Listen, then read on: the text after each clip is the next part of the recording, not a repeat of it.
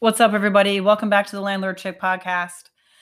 So, I thought it'd be fun today to kind of delve into a slightly current event story.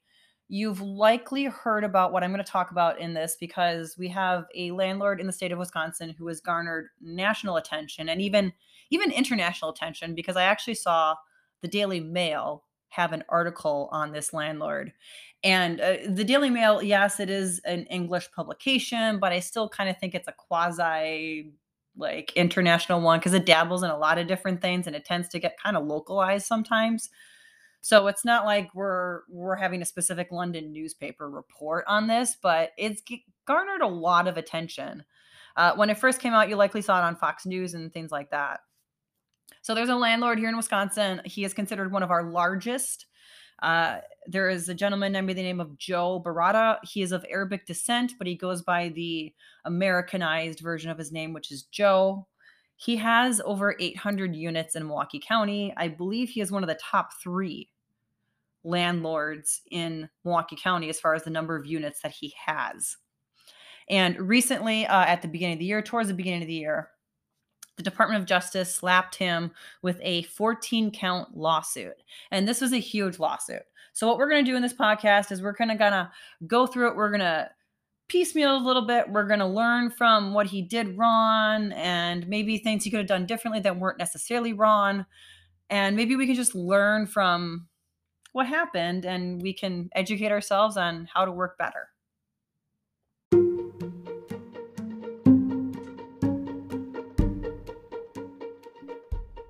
Building a real estate portfolio is as much about buying properties as being a de facto entrepreneur. I'm Karina Ufinger. I'm a multi-property investor, rental management company CEO, and also a landlord coach. I'm going to show you the systems and knowledge you need to thrive as a real estate entrepreneur. From your first property purchase to building a portfolio of passive income where you work less than 5 hours a week, you'll learn the essential information and skills to build a profitable portfolio and live the life you truly want. Whether you are well on your journey or just starting out, you're in the right place. Welcome to the Landlord Chick podcast.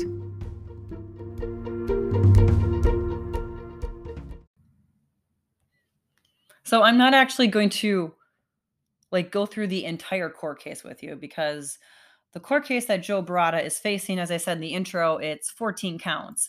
It's a total of 57 pages. That is a whopping huge court case, especially when it comes to somebody that is a landlord.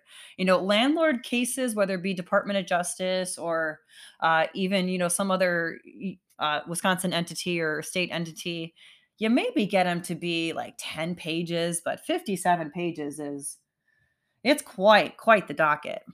So he operates, as I said, strictly in Milwaukee County. He does have a property management company that he owns that basically has its employees that operates his properties for him, and that's called Barratta Properties Management Incorporated. And so both Joe himself and his company are named in this lawsuit with Department of Justice. And a brief overview of the biggest charges in there is fraudulent misrepresentation, which is a very vague term. We'll kind of get into that. Unfair billing practices and requiring tenants to pay the cost, including legal fees and any sort of exterminating of pet fees that didn't actually get exterminated.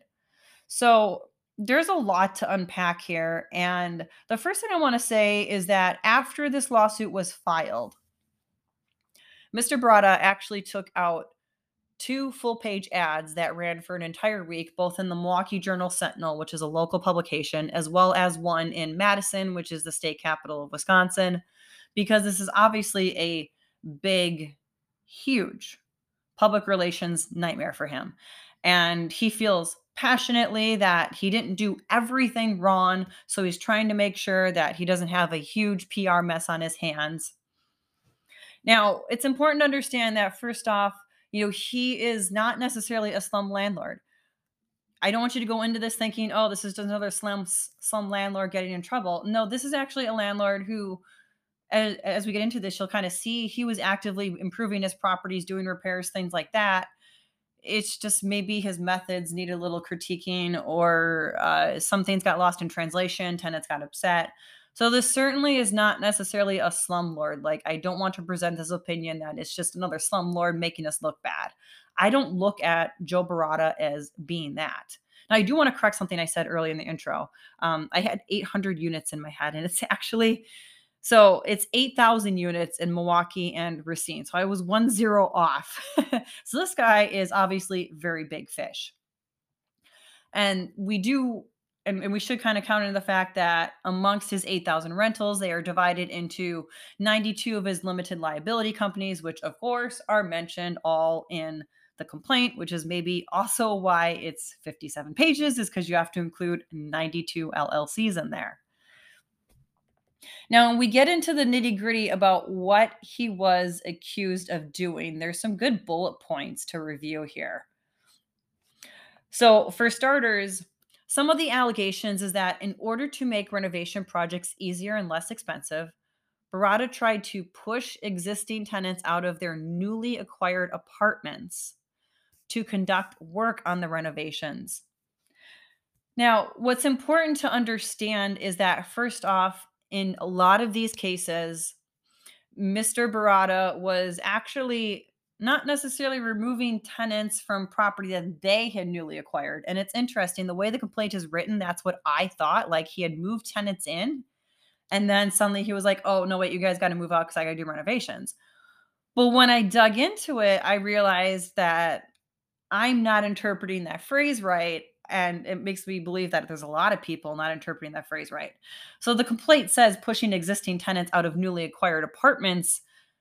Sometimes it makes you think that, yeah, he's kicking people out that he just rented to. In reality, what it is that these are recently acquired properties. I really wish they had worded that differently in the complaint. If they had put it as pushing existing tenants out of recently acquired properties, I obviously would have looked at this a lot different. But anyway, so there's a complaint in the one of the allegations in the complaint is that he was pushing tenants out to make out renovations on properties he just acquired. And here's the reality of that. In of itself, as long as they're not on a year-long lease, there's technically nothing wrong with that. Was it cool that he was doing this in 2020 and the beginning of 2021? Probably not. I guess that'd be one of our first "the more you know" sort of rainbow banners from NBC back in the 90s. I'm totally dating myself there, but this is the first "the more you know" thing that obviously wasn't a very great life choice. Like, telling people to get out so I can make renovations and increase the rent on this apartment that I just acquired, or this property I just acquired during a pandemic, isn't really going to go over very well. So I think that'd be the first critique I have of Joe Barratta and how he approached things, is that really, I mean, I certainly could have been one of the people who told people to leave. I want to make a renovation, but I didn't, because I'm like, this is a pandemic. It's hard to find a place to go. It's like everything's kind of up in the air. So I actually fall on the side of believing that while it's not illegal what he did, is it morally questionable? Sure. But that doesn't mean I think he's a bad guy. Another allegation is specifically that Barratta's workers at their command, so his property management company and then him, tore down and threw away mailboxes in buildings that they were renovating, including throwing away mailboxes with existing tenant mail inside. And so that's obviously kind of an issue. I've never been in a situation where I've actually replaced mailboxes fully, but a critique of the approach here would be that I would give tenants notice, hey, make sure your mailbox is cleaned out by, 10 a.m. on Friday morning, because we're going to change out the mailbox. And then what I would do is, if there was mail in there, I'd have it sent back to the property management office, and then tenants can come in and pick it up. But the complaint goes on to say that he would remove the mailboxes, throw away the mailboxes with the mail inside, and then the tenants would go a prolonged period without mailboxes, obstructing normal mail delivery. So the other thing we're kind of unpacking here is the prolonged period. If you are in the process of replacing mailboxes, the mail delivery system for the tenants, what is an appropriate length of time to leave them without a mailbox? There's nothing in state statutes probably anywhere that covers this because it's one of those really obscure things. But yet at the same time, this is how these statutes are created, by the way, is you get this one person who did this X number of times, and suddenly your state creates a state statute that says mailboxes cannot be torn down for less than X number of hours or days. Now, realistically, when I look at this, if I was swapping out mailboxes, assuming that I have to, I guess here's the thing. I would approach it in probably a totally different way. What I would probably do is I would find another place to put up the brand new ones. And then I would inform the post office company of, hey, this is where the new box is located. Can you start putting new mail in there? And then I would tell the tenants, hey, get all your old mail out of there by X date. We're taking the old one down. I have approached it that way. I I previously had an owner who basically owned an entire cul-de-sac in a specific city on a street, and he wanted to put in one of those standalone mailbox systems with keys where it's this huge like metal box that you see at corporate facilities around like a corporate uh, center. So what we did was we told the mail carrier, hey, we're going to be switching over to this. This is the day we want delivery to start. At the new one, stop all the deliveries to the old ones at the corner that were right along the main drag. We'll have this new one up and ready to go. And then what we did was we told the tenants, hey, any mail that is in the old mailboxes and it was 2 days after the new one was put up, we're going to throw away. And that's the way we handled that. We gave them really a lot of notice. So, what is a prolonged period of time? I have a feeling that what happened here was, for whatever reason, whether it be Barratta's fault or not, his tenants likely went days without being able to receive mail. Realistically, I think a complaint for a prolonged period without mailboxes and obstructing normal mail delivery, I think you'd probably be looking at something like 5 to 7 days or more. So, if we're assuming this is 5 to 7 days, we can obviously all kind of learn that that probably wasn't a great idea. So it's really best to do not necessarily a swap out, but really what's best is you put up new mailboxes right next to it or in your new location, have mail delivery start to the new ones, and then tear down the old ones after so many days and obviously giving the tenants notice. Another one of the specific complaints is that during the early stages of the pandemic, Barratta employees entered tenant apartment without wearing face masks to make non-emergency repairs. Now, this is important to understand because here in Wisconsin, I don't remember specifically when it ended, but beginning like around March 23rd or so, and I specifically remember this because we had to do a very large pivot. We were told by the governor that we could not go into occupied units except to make necessary repairs. Necessary repairs. And necessary repairs were really coming down to there's a plumbing leak, there's no heat, or it's a security issue. And those are basically the three emergency repairs that the state qualifies. So in this instance, it looks like Barratta's employees were entering to make what was called elective repairs during the middle of the pandemic. They weren't wearing face masks, which at that time they were required. A face mask, sort of civil liberties aside, obviously it's in the statutes or was in the law here that we had to wear face masks. I can't necessarily condone Barratta or his employees for not wearing face masks, and I certainly wouldn't really. And then, of course, I have to sort of go, when it comes to making the non emergency repairs, because I was one of the people stuck telling my tenants that, sorry, we can't fix your broken doorknob because, well, state of Wisconsin says it's not a necessary repair. So I really can't necessarily agree with what he did there, and I can't really find this underlying justification for it. Another item that was in the complaint was that he did not provide sufficient notice for repairs. So here in Wisconsin, we are required to give 12-hour notice for a repair to a unit. And in most instances, this is totally, totally okay. So we talk about 12-hour notice.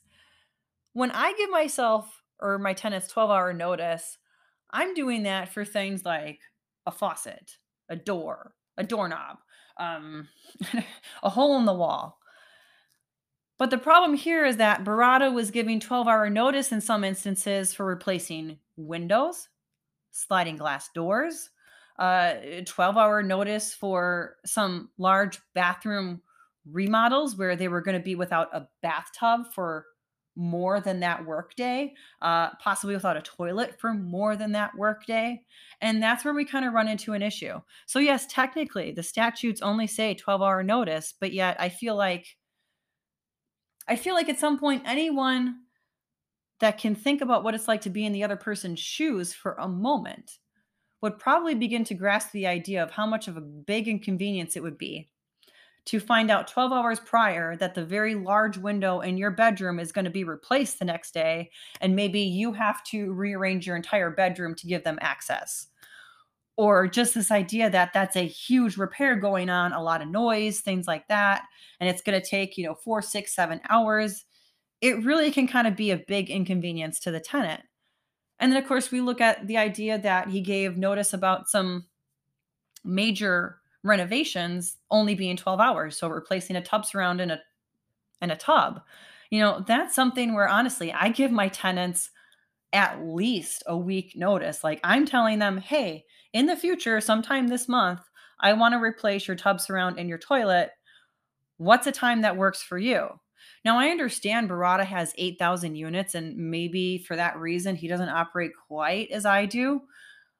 But I think still to a certain extent, accommodations have to be made and understand that 12-hour notice is only sufficient for a certain repair or a certain number of repairs that are rather small. Giving 12-hour notice for something where you're going to replace a kitchen floor or a toilet or, cabinets is just not it's not good enough. So, when we talk about giving notice, whether it's 12-hour, 24-hour notice, whatever your state says, keep in mind that you should really be using that as your time frame for small repairs. Things that are going to take less than 3 hours. Then it's totally fine, I think, to give a 12-hour notice. But if the work you're going to be completing enters more than 3 hours, or it's going to be cumbersome for the tenant, like they have to move a lot of furniture, there's going to be a lot of noise involved, please give them more notice than what your state requires. It's just a courtesy. It's just something that we do human to human being to help people out and make sure we're not making their lives too difficult. Now, you might be wondering, how on earth did Barratta actually get on their radar? Like, did he have thousands of tenants actually complain about what he was doing? No.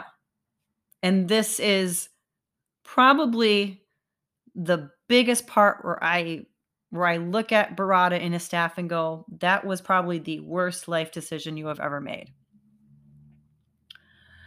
So last year, after evictions were started up again in Milwaukee County in a very free-flowing format, Barratta filed 275 evictions in June.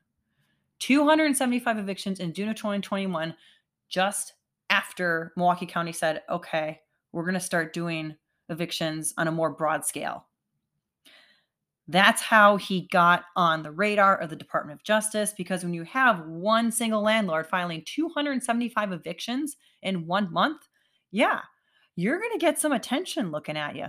You're going to get judges, court commissioners, you're going to get DAs that are going to be like, whoa, the Department of Justice needs to see this.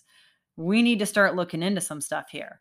And then it just basically becomes this pool that grows and grows and grows, because you invited suspicion by filing 275 evictions in 1 month.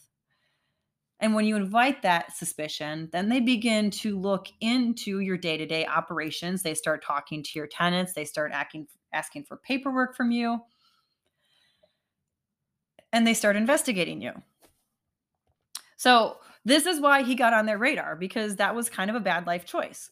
In my opinion, if I had 275 evictions to file, which it's kind of mind-boggling for me to think I would have 275. I guess if I eventually had 8,000, if I was coming out of a pandemic, sure, I might. But the way I would have approached this if I were Barratta, I would have told my team, okay, I know we've got 200, we got nearly 300 people that we got to get out. But you know what? Let's do it this way. Let's just get 10% done right now. Let's get, another 15% done next month. Or maybe not, that low of numbers, but 30%, 30%.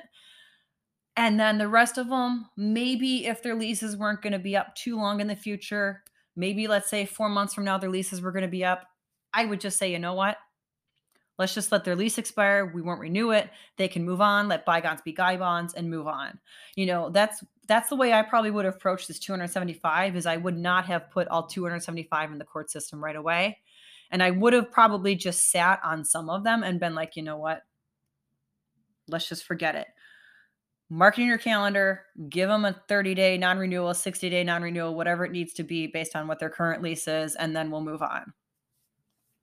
Now, another important charge I want to talk about specifically to the landlords in Wisconsin is one of the charges is that the non-standard rental provisions and the standard rental agreements that were used by Barratta and his company included illegal rental provisions that included the tenants to pay attorney and court fees for evictions.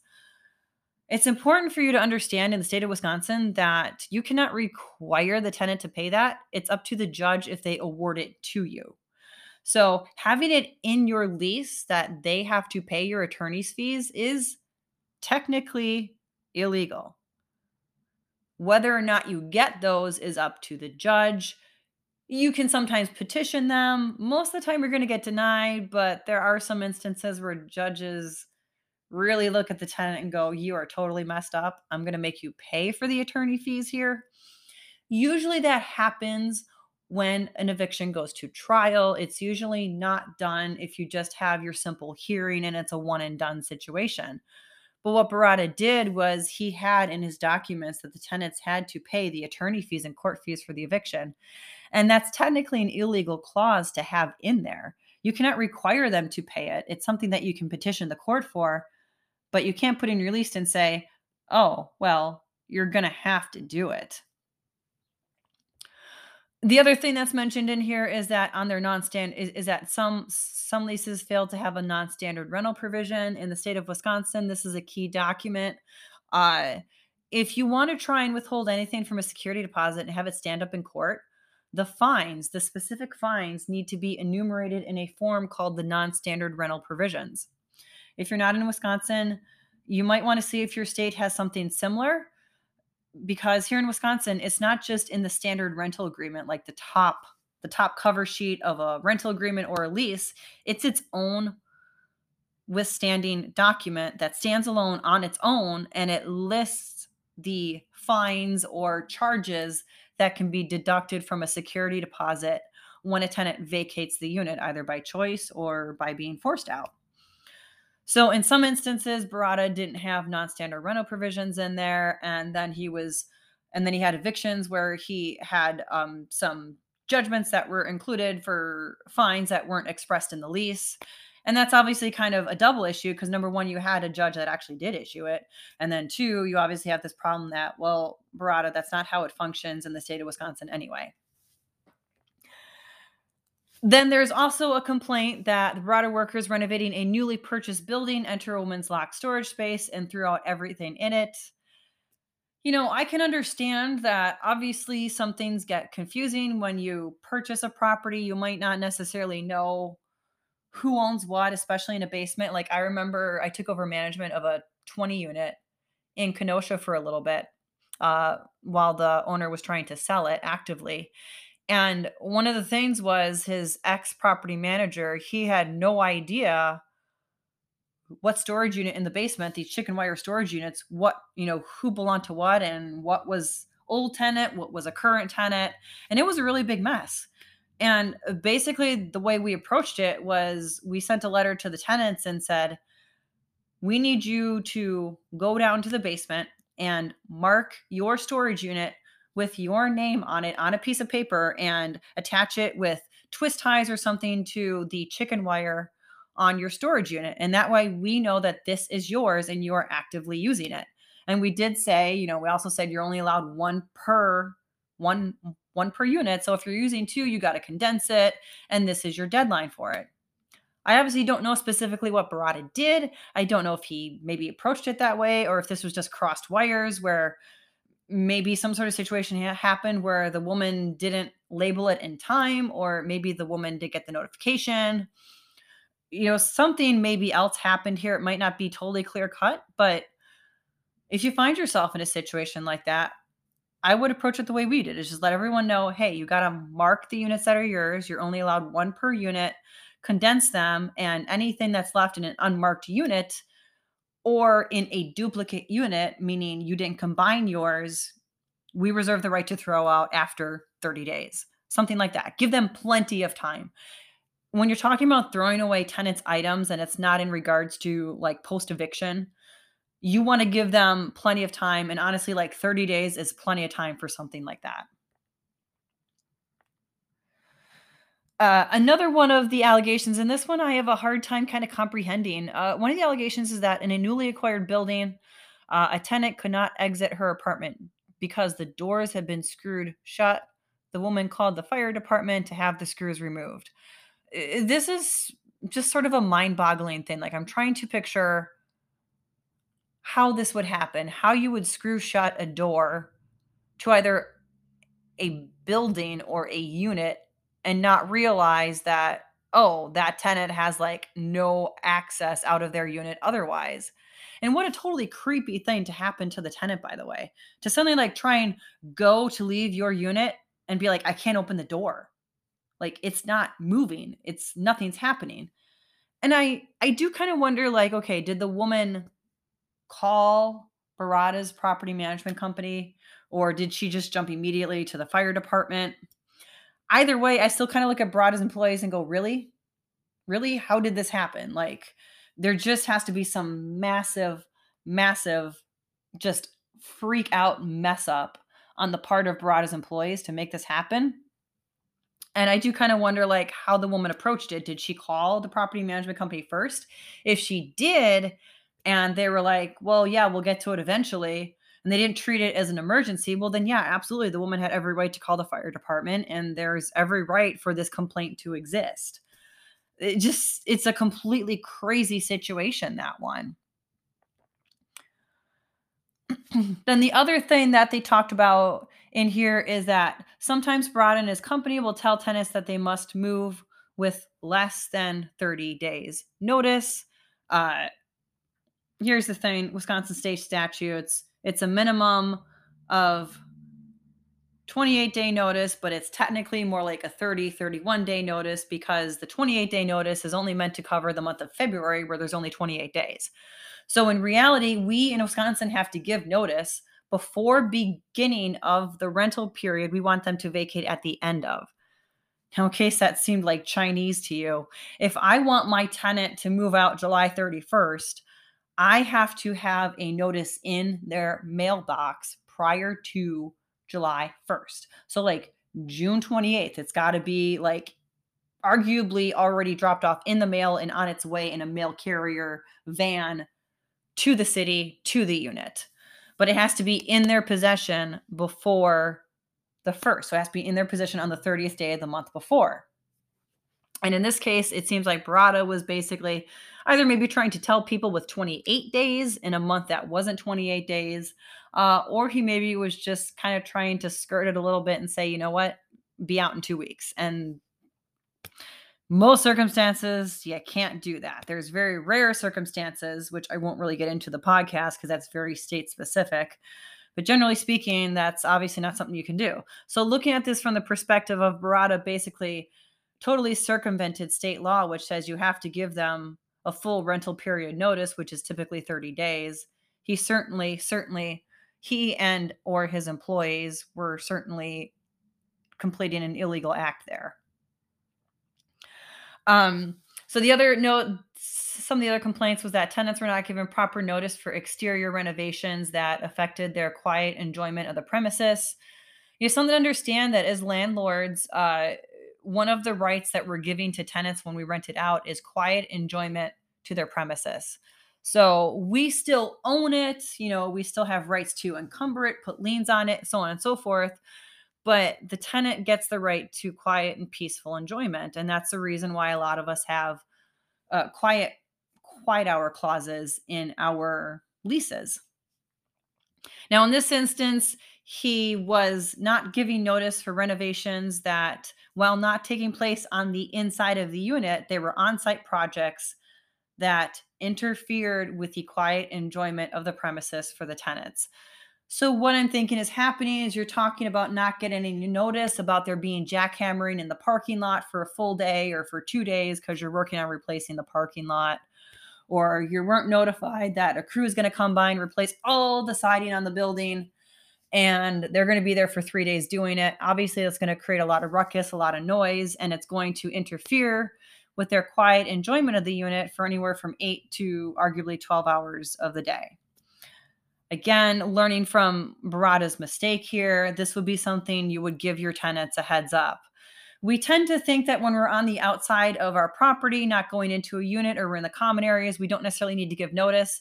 Again, I encourage you to look at that differently, whether it be you're painting the hallways and there's going to be wet paint, or you're replacing all the siding on a building or replacing all the trim in a hallway. If it's going to create a situation where it interferes with their quiet enjoyment for, again, I'd say more than 3-4 hours, you should be giving your tenant notice that that's going to be going on these specific days.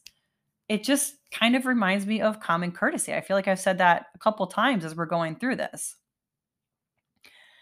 Now, I want to reiterate, I don't think Barratta is a slumlord. He's not, because as we've talked about, he's making these repairs, he's making these improvements, he's buying properties that are arguably a derelict and have likely been maybe mismanaged previously by management and or ownership. He's buying them, he's making them better, and he's trying to improve them. He's just maybe failing on the execution of some of it. So he's certainly not a bad landlord. I'm not going to call him a slumlord. I don't want you to think that. But he's certainly a landlord who could have done things better and differently. But it's a good opportunity for us to learn from what happened in this instance. I hope you guys enjoyed this one. It was kind of fun just delving into someone's story and kind of critiquing it and offering advice on how to approach it differently and going with another sort of real life example in this podcast. I hope you guys have a great week, and I will see you next time.